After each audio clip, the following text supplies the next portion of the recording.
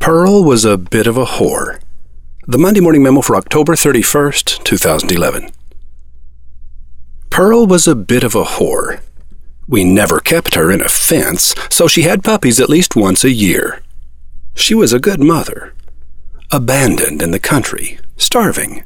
We found her when I was in 3rd grade. She knew she was my dog immediately. God help you if you got mad at me. A blur of fur and teeth and little dog roaring awaited you halfway to me. No one ever called Pearl's bluff because they knew she wasn't bluffing. I think I learned loyalty from Pearl. Her oversized sense of protectiveness extended to the house a little too, but not much. We lived on a small rise at the end of a long driveway. We would see her asleep on the porch in the sunshine, but when the crunch of tires on gravel reached her ears, she would leap like Wonder Woman off the porch and race to the far end of the yard, barking the whole while, careful never to look our way.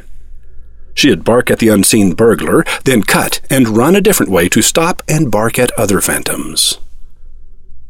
The shutting of a car door made her look our way, startled, as if to say, "Oh, you're back already? When did you arrive?"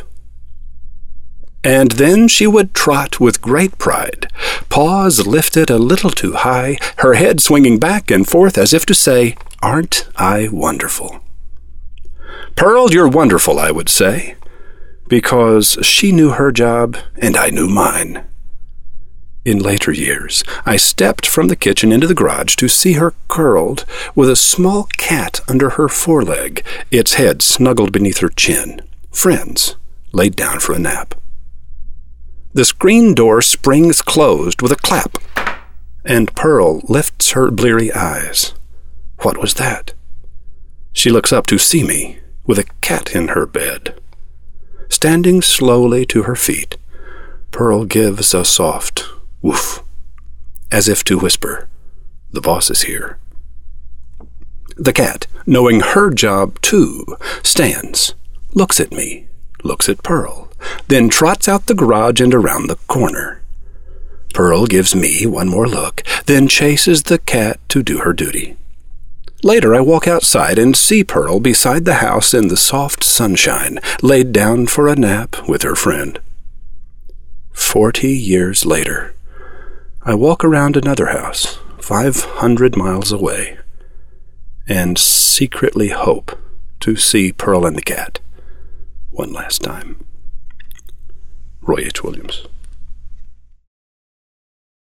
Since Penelope Noakes of Duppus Hill is gone, there's no one who will ever call me Nellie again. Old Lady in First and Last Things by Richard Hogarth, page 234.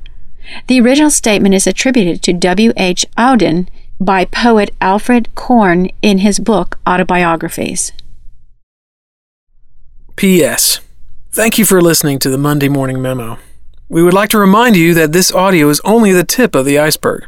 The rest is hidden under the waters of the internet. To dive into those waters, just go to mondaymorningmemo.com, open up the latest memo or any memo, click the picture under the title, and begin exploring the depths. The secrets, the craziness, and the big thoughts are waiting for you to find.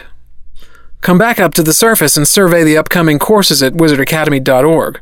There's bound to be one coming soon that you need to attend, and they fill up fast.